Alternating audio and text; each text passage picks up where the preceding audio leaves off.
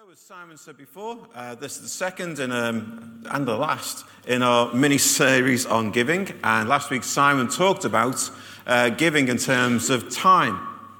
And let me thank you for everyone who responded to that. There was a number of people who offered to help with, to be on the pastoral team, to help with sound desk. There's still a whole bunch of things that you can volunteer for that we're still looking for people to volunteer for, particularly youth and children. So if you were thinking last week, I need to act on that, and you've not yet done that, you know what to do, don't you? Yeah? Act on it. Don't let someone else take the place that you could have had, because you'll miss out on the opportunity to serve God. And believe me, there's no greater thing than serving God and using the gifts that he's given you to help others. And so last week was giving time, and this week is the wonderful topic of giving money. And I know you were all dreading it when you arrived this morning, but Andrew just said to me, you love preaching on that topic, don't you? And I do. I love preaching about giving.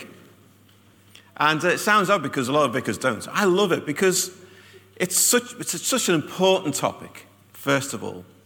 But actually, when you get your head around giving, it is such a blessing as well to be able to give. And so I love preaching on it. And we always make sure we preach on it every year. Always, usually the beginning of the year. And the reason for that is in lots of churches, especially Methodist churches, they have, like at the beginning of the year, commitment service, and they quite often use the John Wesley prayer commitment, which you've ever read as one of the most challenging prayers you could ever pray. I like to do it a bit more practically. Let's think about how you live out your commitment. It's one thing to pray it, isn't it? Another thing to live it out. And one of the key things in which you can gauge your commitment to God is what you are doing with your money. Because money has the power to grab hold of us and to use us. Where God says we need to grab hold of money and use it. And that's why the love of money can be the root of all evil. And so today is all about you thinking through, okay, how am I using what God has given me? And there's a number of things I'm going to say this morning. I'm all taken from the passage that John read to us. And so I'm going to talk about 3 attitudes that we need to have when it comes to giving. I'm going to talk about 1 reason why we should give. And then I'm going to talk about 2 outcomes of our giving. That's 5-6 points. All right, so settle down. It's going to be a lot. No, it's not. It won't. I'll try and go through it as quickly as possible. First of all, let's just go through the background to that passage. So Paul is writing to the church in Corinth, and the church in Corinth was a really dysfunctional church in all sorts of ways. Lots of things going wrong with it. The one thing it did do really well was give. And so Paul, in our passage, he commends them for their generous giving. They seem to have got a head around what it is to give. And what he's asked them to do is to give to the church in Jerusalem. And the church in Jerusalem was a really poor church. It had no rich members. There was no benefactors for it. It was struggling in all sorts of ways. It was facing persecution at a time of real deep difficulty for the city of Jerusalem. And Paul recognizes the importance of having a church right at the heart of the Jewish nation, in the city where Jesus died, in the city where Jesus rose from the grave, in the city where Jesus ministered so powerfully to others. He recognizes the importance of having a thriving church there in that city center. And so he encourages churches wherever he went to give to this church, because Jesus came as a light to the whole world, but he came as a Jew. And so he encourages people to give to this church. See, if mission was truly to happen, the place where Christianity was born needed to have a thriving church. And to be honest, Jerusalem still does today. And so he encourages them to give, and to give generously. And the thing you need to know about this is that he is asking them again. They've already had a collection for Jerusalem, and he's asking them for more. And you're thinking, here we go again. Here's Steve talking about money. I make no apology for that. You see, to give is a biblical thing to do. To give generously is biblical. And to ask for you to give is a biblical thing to do. Paul's doing it here. Jesus talked about it. And so one of the reasons I like doing this is because it's so biblical. To ask you to think about your giving is a biblical thing to do. And so they are being asked again. And as you sit there thinking, there's Stephen talking about giving again, why should we talk about it again? Because the work of the kingdom of God is never ending. It just keeps going on and on and on. You see, one of the reasons why we give is to enable the mission of the church. And we cannot sit back and say, well, we've done our bit in Southport, it's all sorted, let's chill. We can't do that, can we? Because we look at our town and we see the incredible need. We see the thousands of people who still need to hear about the good news of Jesus. I've said it before, I'll say it again, probably around about 100,000 people in Southport, 2% go to church on Sunday. It's not a lot, is it? And so the task is never ending. Let's think simply about the needs of Southport. There are growing needs in this town. You know, when I was a kid living just down the road in McGull, Southport was the place where rich people went. If you got to Southport, you'd made it in life. You've made it. Do you know that? You have made it in life. There is growing poverty in this town. This area where we are now, right now, top 3%, most deprived in England. And part of our task isn't just to preach the gospel, but to enact the gospel and to make sure that we are meeting the needs of the people around us. The work of the kingdom is never ending. And I've only talked about local needs. I haven't talked about global needs. And the unfortunate truth is that to resource the mission of God, it needs people to give time. It needs people to commit to doing things, and it needs people to commit to giving. Because all the things that we do usually at some point end up costing money. Just to keep this building open during the week as part of our active mission. And, you know, things go on here every single day. Costs money. And we've got a whole bunch of things that we would love to do that cost more money. And so the kingdom of God, the work of God, is never ending. And we ask you to think about your giving at least once a year. Because it's part of your discipleship. It's part of what it means for you to follow Jesus. That you think through, what am I doing with my money? And we never ever want to do this to put pressure on you. And if you feel under pressure, you've got my permission to simply close your ears to everything I'm saying, all right? Because the last thing we want is for you to feel under pressure. But what we do want to be is transparent. We do want to lay before you what our needs are. Because it would be awful, wouldn't it, if later in this year we lay Emily off and you say, well, we didn't know you needed money. That would be an awful thing, wouldn't it? And so we are laying before you what our needs are. We just want to be transparent.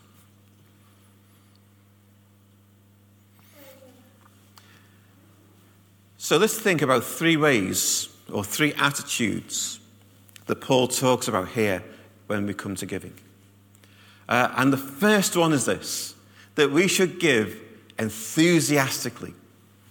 I love that. That you should be enthusiastic about how much you can give to God. And that's enthusiastic, not just about money, but also about the giving of your time. And why should we be enthusiastic? Because giving is an act of worship. Giving, whether it's time or money or anything else, is simply about you saying, Lord, everything I have is yours. The moment you became a Christian, whether you knew this or not, you are saying, Lord, all that I am, all that I have is yours. That's what it means to be a Christian. You are laying it all before God as worship. Everything I am, everything I have is yours. That is true worship. The songs we've just sang, we call that worship, but it is worship. It's only a little tiny part of worship. Worship is the laying down of everything. Not just a little bit of our heart, but all of our heart. Not just a little bit of our mind, but all of our mind. Not just a little bit of my life, but the whole of my life. That is true worship. And we need to be enthusiastic about worship. Don't we? Because, as Simon said, we could easily do the whole thing about, just look at Jesus and how much he gave for you and he died for you. And so we're not doing that kind of pressure. You know this. But worship should be a true expression of our love for God. And you can't do that half-heartedly.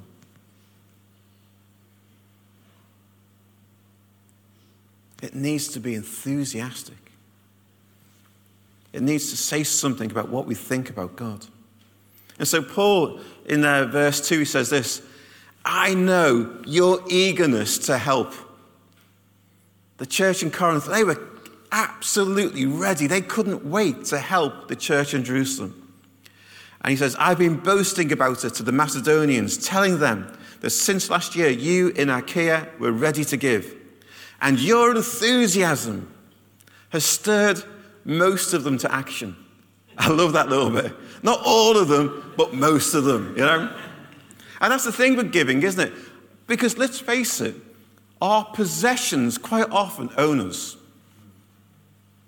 We accumulate so much stuff that we actually don't need, and we accumulate more money than we'll ever need in our lives, and we think it's necessary. And most of the time it's not.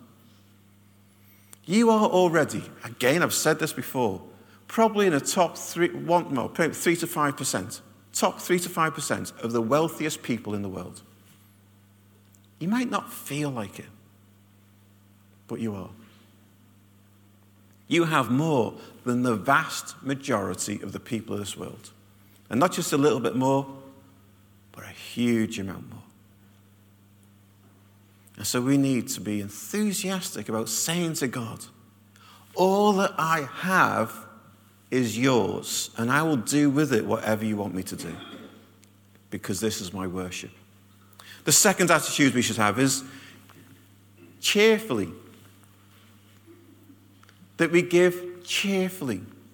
Because as Paul says, God loves a cheerful giver. We should not give reluctantly. We should not give under compulsion.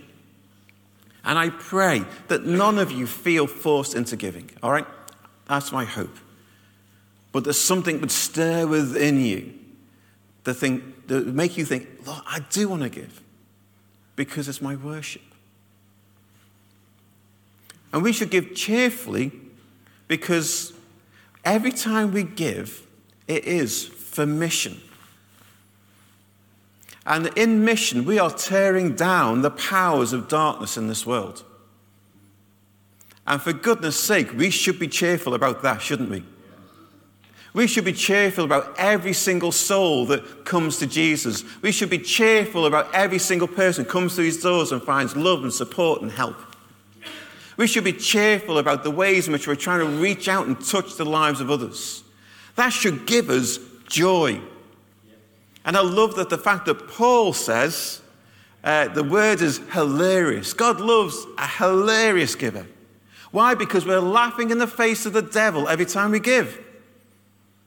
We sometimes think it's just about making the church survive and all that kind of stuff. It's not. It is about supporting the work of God and tearing down the powers of darkness. We need to think about the bigger picture here. It's not simply about making sure we've got enough gas for the heating.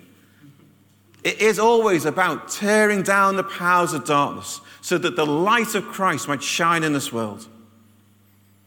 And for goodness sake, we should rejoice in that. We should be cheerful about that. We should be laughing in the face of the enemy. Thirdly,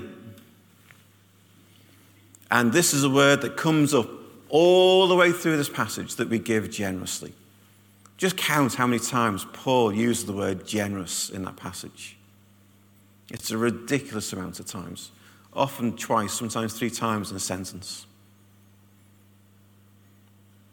See, one of the things that we talk about a lot in church, and Christians who've been Christians for a while will talk about this.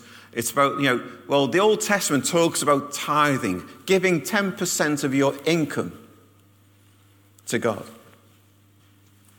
But that's the Old Testament. We're not under the law anymore.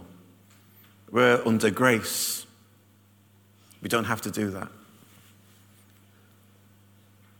And we are under grace.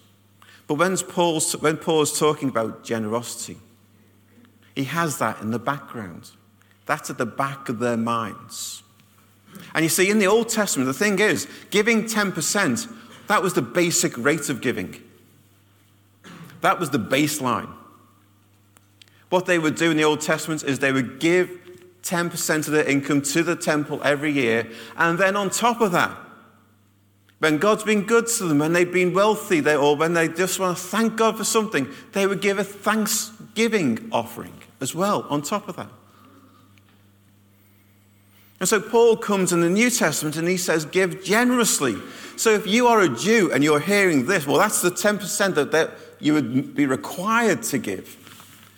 Generous means something different. That means potentially more than that, doesn't it? But I never want you to get hung up about how much it is as a proportion. Paul says in one of the letters to Corinthians, give what God speaks to you about in your heart. But be aware of what generosity means. Generosity is not 3 or 4 or 5%. It's more than that. Generosity is quite a huge amount.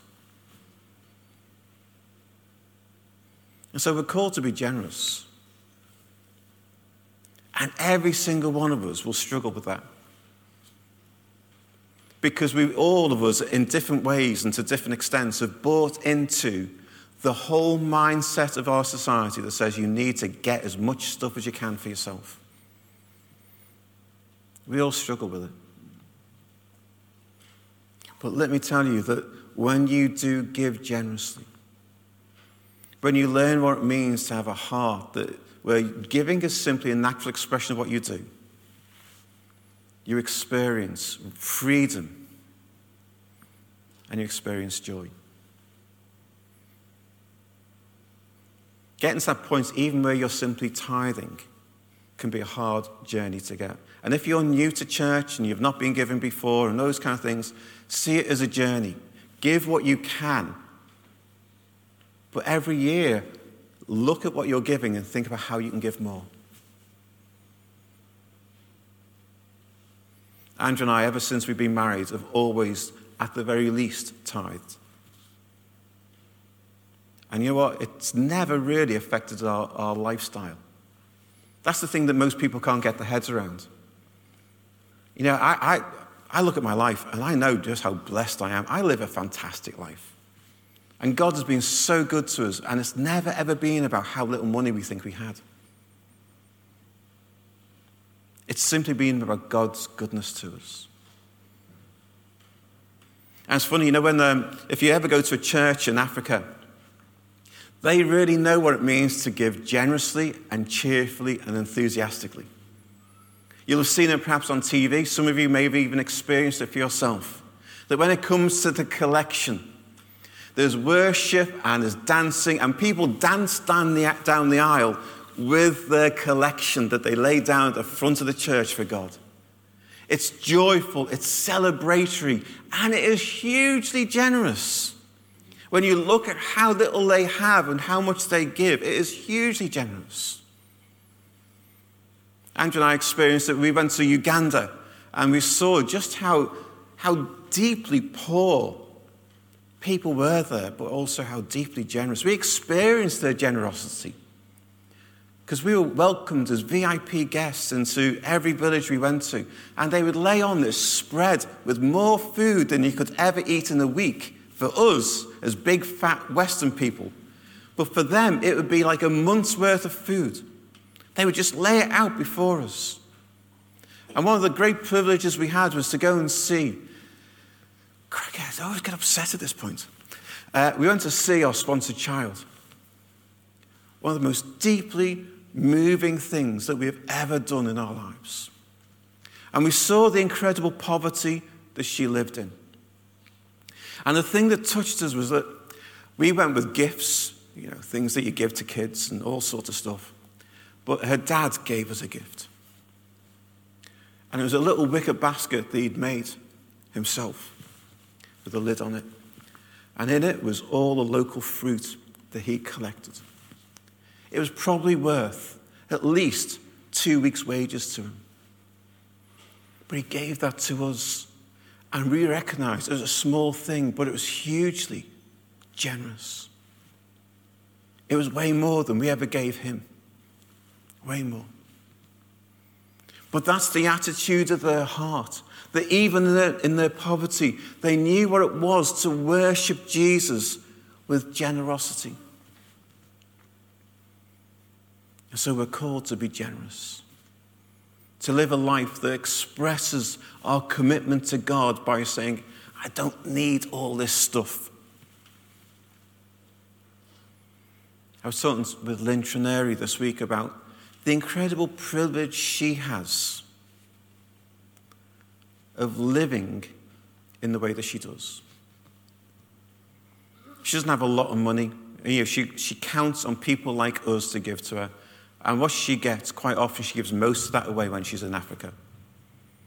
And yet time and time again she sees just the provision of God in her life in a way that we very rarely see in our lives, because she's put herself on the line for Jesus.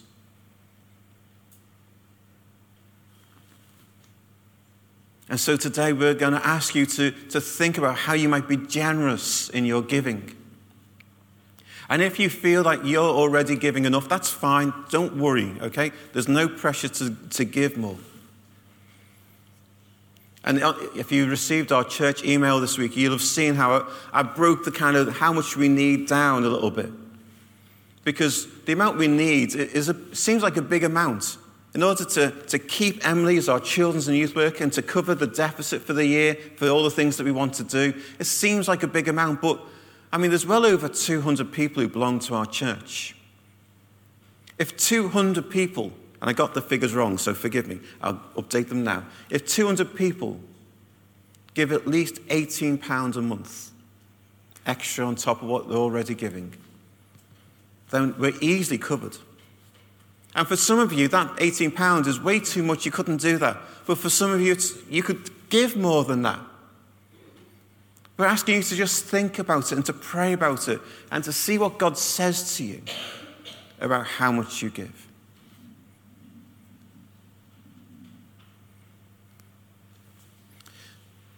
Paul, in our reading, also gives a reason why we give.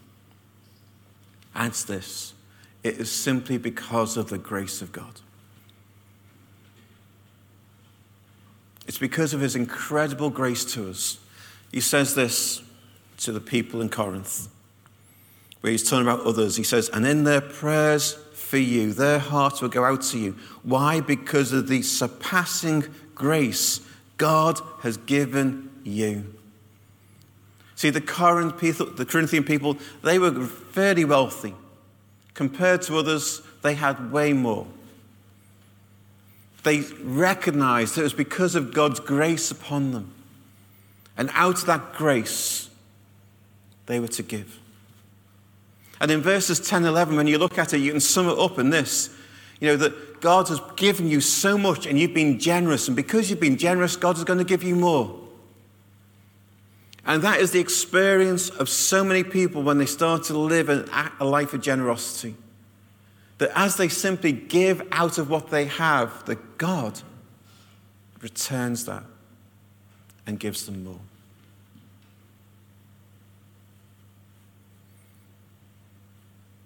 See, we live a life of grace. We experience grace. And every single day we express grace to others. But finally, two things about the outcome of our giving. First is this. Let's think about the fruit of our giving. Let's think about what that means. And so in our passage, Paul talks about when you sow sparingly, you reap sparingly. When you sow generously, you reap generously. And here in this context, the sowing is specifically giving. See, the more you give, the more you're going to reap. And people read this passage and think, as I give, God is going to pour more back into my life. And that is true. That is absolutely a valid, legitimate reading of that passage. But let's not forget that Paul is writing to a community of people. And what he's saying is that as you as a community give, so you as a community will also reap. See, what happens when a community of people start to give time and give money generously, what they're doing is they are creating the capacity to grow. They are creating the environment in which growth can happen. See, when the church starts to grow and new people start to join, that takes time and energy from those who are already there. We need to start new groups. We need to start new alpha courses. We need to do all those kind of things. It takes time and energy and also increases the financial burden. Because as more things go on, ultimately that costs more money. And we are already seeing some of the fruit of some of the things that like Emily's been doing. You know, to hear of young teenagers giving their lives to Jesus, you'll see them, they don't know about church yet. They sit on the front. What's that about? You know, they don't yet know you're meant to sit at the back. Giving their lives to Jesus and trying to turn their lives around. It's been fantastic to see what God's been doing in our alpha courses and seeing lives get radically transformed. God's at work doing stuff. Why? Because you guys have already been generous. And if you give to Christ Church, let me from the bottom of my heart thank you. Because whether you give in time or money or both, you are providing the space in which our church can grow. But the more we reap, the more we'll sow. And so I'm asking you to be generous in your giving. Giving both of time and of money. Because in doing so, we are creating the capacity to grow. The other outworking is this: thanksgiving to God. This is what Paul says in verse 12. The service that you perform, and that service is giving money, is not only supplying the needs of the Lord's people, but is also overflowing in many expressions of thanks to God. See, when you give, first of all, we learn to be thankful as people ourselves. Thankful for God's provision for us. Thankful for God's grace towards us. Thankful because of when we give, we suddenly start to receive. We learn how to be a thankful people. But also, others will give thanks to God. See, as we create the capacity to grow, as we create that space, there will be people who come to faith and will give thanks for the service of this church, both in the time that you give and the money that you give. And one day when we all get to heaven, we will see the fruit of our giving. We will see that fruit, whether that giving's been time or money or both or whatever. you will see the fruit of how you've lived your life. And you'll see it in people praising God.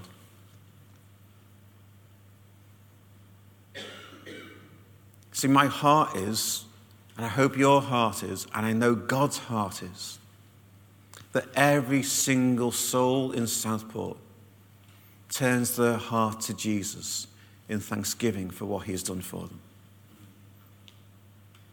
That should be our aim, our hope, our prayer, our desire.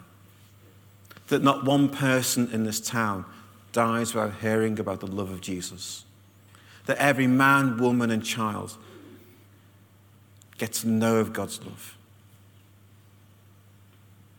And that will only happen if you and me together live out a life of commitment to Jesus in which every part of our life is given to him. But in particular, making sure that our time and our money is available to God in service for him. And so today we're asking you to think about your giving. You've all got a standing order form in your notice sheet. Some of you already give by standing order. It's there so that you can change your standing order if you want to. Of course, you can always do it online. You don't have to do just the old method. But if you don't already give, if you're not yet committed to giving every week or every month to church, then let me encourage you to take this opportunity to set up a standing order. And if you do so, or if you change your giving, could I ask you to do one more thing? Would you tell our treasurer, Liz? Liz is the only person in church who knows who gives how much.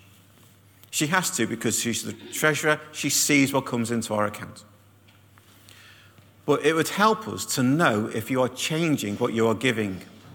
And you've got two options when you do that. You can either just give simply to our general account, which will also include what we need for Emily. Or you can simply say, actually, I want this extra amount to go specifically to Emily and that post. You can do that as well.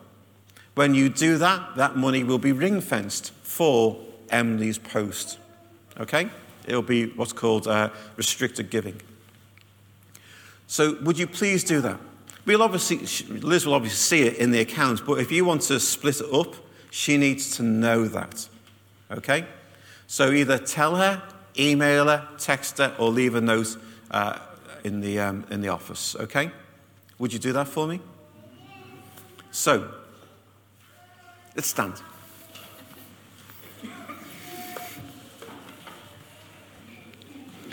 We will keep you informed of how things are going with the finances, just so that you know how you've responded. Again, it's not about pressure or anything like that. It's simply to be transparent. And I do hope that you'll think and pray about this carefully, and that you'll think through how you can support the mission of our church here.